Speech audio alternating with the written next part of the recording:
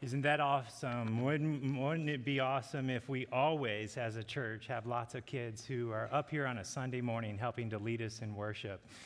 So Pastor Tom is on vacation, and Matt was scheduled to speak this morning, but he's sick. And so Juan David covered his Cherrydale Explored class yesterday, and I'm up this morning. So we've dug deep into the bench. So I think we should pray. Father God, we just come to you this morning and we just acknowledge that you're the one that speaks. This is your word that we read, and you've spoken, you've inspired it. We pray that it would speak to our hearts as you desire. I pray that we would surrender things that stand between us and you this morning, and that our hearts would be open to be led by your Spirit in the direction that we need to go. In Jesus' precious name, amen. Well, on the screen, I'm going to have them put up a picture here of youth group in September 2020. We had gone the spring online completely, and during the summer, all of our gatherings were outside. In September, things opened up a little bit, but you can see that they're spaced out, and we have masks on. And we are simulcasting via Zoom to the middle school, sitting the same way in the community room. And then it is made available to all the kids who could not attend online. As we divided into our 12 different small groups, each small group leader was responsible to see if any of their kids were online and to pull them into the small group time via their phones or computers or whatever they had. COVID taught us a lot of things, didn't it? It made us rethink and step back. One of the areas that it made us to rethink and step back is I believe that for the longest time as Christians and churches, we've been saying and bemoaning the fact of the loss of family values in America, the breakdown of the American family. But I believe COVID, as we were isolated to our homes, we were, as parents, perhaps caught off guard in knowing how to disciple our kids, knowing how to build community in our homes. And we were off balance a little bit in realizing that the breakdown of the American family had extended into our own families. And not only that, but the church itself was potentially contributing to this factor by not having the kids with us in our services. So we began to rethink and change and develop who we are as a church, thinking about us as a family. Well, the other area that we've found out through COVID is the breakdown of meaningful friendship. This has been going on for years. People are losing the art of how to make a friend, keep a friend, and patch it up when they mess it up. And the Bible is full of information about friendship. And during COVID, it exposed the fact that our 2-bit online relationships weren't worth a microbit when it came to the place where we needed people. We needed people, and we were alone. And online media, which we thought was doing it for us before, suddenly left us feeling empty. And so this morning, our passage helps us to think through how can we, as believers and as a church, improve on our ability to walk pressing upward and thinking more deeply about pressing upward together. As our students experience the trauma and adults experience drama, we were left in a place where our students were desperate. And we decided to start in September with the book of Philippians. And our topic was press upward together, because these were two critical topics that we needed to focus on. That during these times, we need to press up. And we need to reaffirm how to do that together. This continues to be a theme in youth group, and it's also a theme for adults, I believe. So that leaves us with the topic of our sermon, press upward together, the same as we did in the youth group. And we are looking for God to speak to us this morning to help us to understand 4 different areas. 1, how to press on, how to press up, how to finish together, and to stand firm with joy. if you don't have your Bibles open yet, open to Philippians chapter 3, starting in verse 12. And we'll begin with how to press on. The first phrase says, "Not that I have already obtained all this." So right away, we know that this is an ongoing letter. It's communicating out of things that were stated before. So what is all this? Well, verse 10 and 11 says that I may know him and the power of his resurrection and may share in the sufferings, becoming like him in his death. So when he says, not that I have already obtained all of this, he's saying the full faith and knowledge of what it means to follow Christ in detail with my whole life. This is Paul speaking. He's still growing, and he's still saying, I'm pressing toward that mark in these verses. So how do we press on? First, we need to consider the context. Next, we need to think about how Paul continually uses the phrase race or the word race as he describes his Christian journey. As he spoke to Timothy in 1 Timothy chapter 4, he said, I have fought the good fight. 2 Timothy chapter 4, I have fought the good fight. I have finished the race, and I've kept the faith. This is toward the end of his life. Over in Hebrews 12, 1 and 2, he says, therefore, since we have been surrounded by so great a cloud of witnesses. This is the angelic beings. Our dead family and relatives are not ghosting us, looking down on us, because heaven is a place of no more tears and no more sorrow. And I think of my grandfather would look at a few things I've done and have tears, right? And wouldn't they all? So this is angelic hosts that are rooting us on in heaven. Let us also lay aside every weight and sin that clings to so closely, and let us run with endurance the race that is set before us, looking to Jesus, the author and perfecter of our faith, who for the joy that was set before him endured the cross, despising its shame, and is seated at the right hand of the throne of God. So as we go through this passage today, Paul has used the idea that we're in a race as believers, and we're pressing toward the mark of the high calling. So as we go through this, we're going to use this race analogy for every verse, starting with 12a, where it says, where if I go on reading, it says, not that I have already obtained all this or been made already perfect, but press on to make it my own. So the first point is consider the status of your race. So Paul describes this as a race, and he says, not that I've already obtained this. So the first question is are you in the race to start with?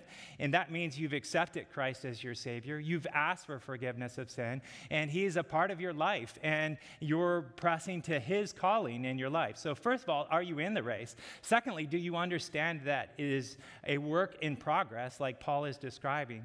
Third, are you pressing? Or are you standing there looking at your cell phone or thinking you're multitasking by whatever the metaphor distraction of cell phone is? And we got these distractions going on in our life, and we think we're pressing, but we're multitasking instead of focusing in on the Lord and what he's calling us to, how to work, how to raise our children, how to drive, how to do everything. God is calling us to press and run this race with him in mind. 12b brings out a really cool point. It says, I press, this is the second half of the verse, because Christ Jesus has made me his own. So I said we need to, in the race, assess your why and because. If you've ever done any running, at some point you're like, why am I doing this? And then you're like, what is my motivation? Oh, because it's good for me. Or I like the endorphins that it gives me. Or people will think I'm cool if I win. And we want to be loved and admired for what we do, right? But God is calling us to a different type of race where our focus is fighting the good fight. And that pressing means pressing toward the mark of the high calling. Why? Because Jesus has made me his own. That is the most powerful motivation. There is no other motivation above that as believers in Christ. Because Jesus has made me his own, then I can walk in darkness and see light at the same time. It was interesting that during this time of our Philippians series that we were right in this passage when I was gone, and Rue taught this passage to the youth group. And I went back to look at her slides, and she has a slide of her and Jonathan in flannel shirts holding up the little flannel dress, announcing that they had been matched with Riley and that they would be going to India hopefully in the spring or summer to bring Riley home. After we looked at this, we were like, okay, so that means the spring of 2021, the summer of 2021, we're going to see Riley. But it didn't work out like that. Because of COVID and all of the process, we didn't get to see Riley home until March this year. And that was hard. And little did Rue know when she did this message, her next slide says, God can use us out of hard situations. Little did she know that she was going to be facing a harder situation, and Jonathan would be facing, and that we would all be facing. He doesn't bring us in as strangers, but as sons and daughters. He adopts us when he makes us his own. We are children of God. Jesus gave his life for us so that we could be his children. The most powerful motivation for choosing to live the way God has called us to live. And then the next slide, she says, how to hold course during the storms of life. Remember that despite everything we have done and been through, God has made us his own. This brings us to verse 13, which says, brothers, I do not consider that I have made it my own. But one thing I do, forgetting what lies behind and straining forward to what lies ahead. You might be saying, well, weren't you just focused on what lies behind? Well, yeah, we have looking back problems when we're running the race, and we often trip and fall on our face because we're looking back. But the looking back that this is talking about is not looking back at what God has done. This is an ownership issue. Not that I have already made it my own. Christ has made me his own, and I am still in process of owning this. So when we look back and we're looking at our ownership failures, that's not where God wants us to be. That opens the door for Satan to come in and say, you're no good. You can't do this. Look at you compared to everybody else. You just might as well quit on following Christ. But that is looking back to a place that God is not calling us to look back. We look back and see Christ making us his own in the most difficult times, in the dark times, and then that motivates us continually as we look forward and not being able to see what's ahead. But based on what God has done in the past, I trust him, and I trust him fully with all my heart. So this takes us to the idea of pressing on, but what about pressing upward? Let's look at the next verse, how to press up, verse 14. Verse 14 says, I press on toward the goal for the prize of the upward call of God in Christ Jesus. So when we are pressing on, what pressing on looks like in a race is pressing up. They're synonymous. They go together.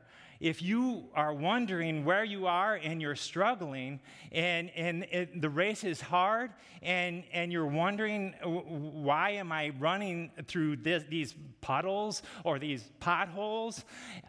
Look to Christ. Don't stay focused on the hard things, but look up as you press on and know where the finish line is, the upward call in Christ Jesus. The upward call in Christ Jesus may seem kind of disconnected from everyday life. It seems kind of ethereal, something that I have a hard time getting a hold of. But because what happens is when we come to church and we come to a class, we're all just wanting to know what to do next. I got this at work. I got this with my kids. Well, what do I do next? The problem with one step in front of the other focus is you lose sight of what you're supposed to be doing while you're doing that one step in front of the other. God is calling us to look beyond those simple everyday steps and see them from his perspective. We want to acknowledge that we're in those situations and we're feeling confused, when we're feeling down, that it is a possibility that our sights have been set on the wrong thing. They're set on things that leave us empty when things are dark, that leave us feeling confused when I need to know truth. Evaluate where you are. And when you're in step-by-step mode, perhaps that's a tacit admission that you're not pressing toward the mark of the high calling, that you're not seeing the finish line, and that you're consumed with the present without seeing God's work in the present, in and through you, and what his ultimate goal for your life is. Verse 15, trust God to help you grow in your ability to see the finish line in the first place. Let those of us who are mature think this way. If in anything you think otherwise, God will reveal that to you also to you. So when you're kind of stuck, go to God in prayer. Say, God, I can't see. I don't know where the future is. I don't know exactly where to press you are. I'm not even seeing you right now. And that's when we're enduring and we're potentially suffering, and we fix our eyes on Christ and say, God, help me. Help me to see clearly. There's fog and I can't see where I'm going. Show me the finish line and show me what's most important. Show me to press on. Show me to look up. Because I got nothing right now. Have you ever been there? And so we need to trust God and help us to see the finish line. And in verse 16, we need to hold true to what God has taught you so far. You may not know, but maybe you do.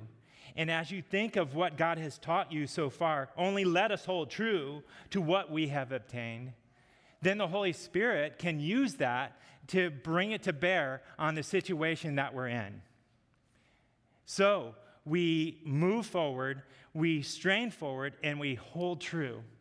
We go back and review what we know, because what we know is the well from which the Holy Spirit draws to help us through those situations. And then, of course, learning more. So how to press up. There we have it. This is the press upward part. The next section is the pressing upward together part. I remember when in 1977, I was 10 years old, and there was a British band called 10cc. And they did this song called The Things We Do for Love. Yeah, anybody remember it? Walking in the wind and the rain. Yeah, and it was an astute observation of how the human condition is desperate for love, and the desperation and the extent that we would go to experience that, and particularly with the song Romantic Love. But in the end, we were all desperate for love. So as we move forward, we need to understand that the place we find love, it should be with people where Christ is defining love. Find love where it is defined by Christ's love. And so verse 17, run together. Brothers, join in imitating me. And keep your eyes on those who walk according to the example you have in us. So Paul is the first to say, it's not about us. And Paul is the first to say, imitate me as I imitate Christ. I'm going to model this for you so that you can model it for your children, so that you can model it for your grandchildren, so you can model it for your classmates. And so we press upward, and it's hard to do alone. So what we do is we find other people who are following Christ and whose love is constantly in process of being defined by Christ's love, and then we do it together. Next, verse 18 and 19 run in the right direction. So it says, for many of whom I have often told you, and now tell you even with tears, walk as enemies of the cross of Christ. Their end is destruction. Their God is their belly, and their glory is their shame, with minds set on earthly things. There will always be people who choose to run away from God instead of toward God. And the problem is that when we are desperate for love from the people around us, we'll end up chasing after them. Love me, love me, love me. And the finish line is that way, and we're going that way or we're going that way. Because we're desperate for love in the wrong places. We are finding our identity in people who are not pressing for the call of Christ. And we'll do it as churches too. An entire church can say, love us, we'll change, we'll do whatever it takes to make you love us. But God has already done whatever it takes for love to be defined and for love to be real in a lasting, powerful way. We don't need to redefine it. It's right here. This is not a self-help book. These are not just fancy words to help you out. This is the inspiration of the Word of God that lasts for all people in all time. This is where we stand. This is how we define love. And we need to do it together because so often we forget, don't we? And we need somebody by our side when we're on the rough path, when we're tired and don't think we have anybody. We need people around us to say, hold true. Stay the course. Press on. I'll do it with you. Let's do this. So surround yourself as you run. And then what's really cool is make sure you're not that person who's going the wrong direction and taking people that way too. Moving on, verse 20. But our citizenship is in heaven, and from it we wait a Savior, the Lord Jesus Christ. Know who's waiting at the finish line. Jesus, the author and perfecter of our faith, who for the joy set before him endured the cross and despised its shame. So that when we stand in front of God someday, before his judgment, he doesn't see the sins that give us no right to stand in his presence. He sees the sacrifice that was paid on our behalf and our reception of that sacrifice by asking God to forgive us and saying, not me. The only thing that I do is to say thank you. It's all Jesus, and Jesus is waiting there. That's why we have to, in the step-by-step moments when we're distracted, that's why we have to say, am I focused on the wrong thing? Or am I focused on the author and perfecter of my faith, who will meet me at the finish line? And then verse 21, it says this, who will transform our lowly body to be like his glorious body by the power that enables him to be subject all things to himself? You know, there's one selfish ambition that is a good one, and that is this, to look forward to what we win. To look forward when we stand in heaven and we are freed from the law of sin and death. To look forward when there are no more tears, no more sorrow, when this body of brokenness is gone and we received a glorified body. Look forward to the finish line because we win. We all win, and death is defeated, sin is defeated, and we are in God's presence. And the irony of it is our finish line is the starting line of forever. Isn't that awesome? So no matter where you are in life, it's going to be hard. It's going to be difficult because we live in a fallen world and we are fallen people. And we will do the stupidest things sometime. That's not a preamble to all my stupidest things. If you know me, that's not hard to go, too far to go before you do get there. Hebrews 1 and 2 says there is a great cloud of witnesses that are cheering us on, and a Savior, Jesus Christ, who is providing the way, who enables us to run, who gives us all purpose, all meaning, who takes us out of darkness and puts us into light. So now we have the sermon title, Press Upward Together. We have one more verse in 4:1, which is what our title of this entire series comes from, and that is to stand firm with joy. Chapter 4, verse 1. Therefore, my brothers, whom I love and long for, my joy and crown, stand firm thus in the Lord, my beloved. Stand firm. How? Together. Together. Stand firm. We are family. We are brothers and sisters in Christ. We are beloved. And we are because of what Jesus has done for us. If we try to stand together in all of our perfection, then we'll just fall apart. We will not accomplish much as a church. We will not be able to fix our eyes on the more important calling, that what it means to look forward means to help others to look forward. Our homes will be a wreck. Our church will be a wreck. And people will just be focusing in the wrong direction.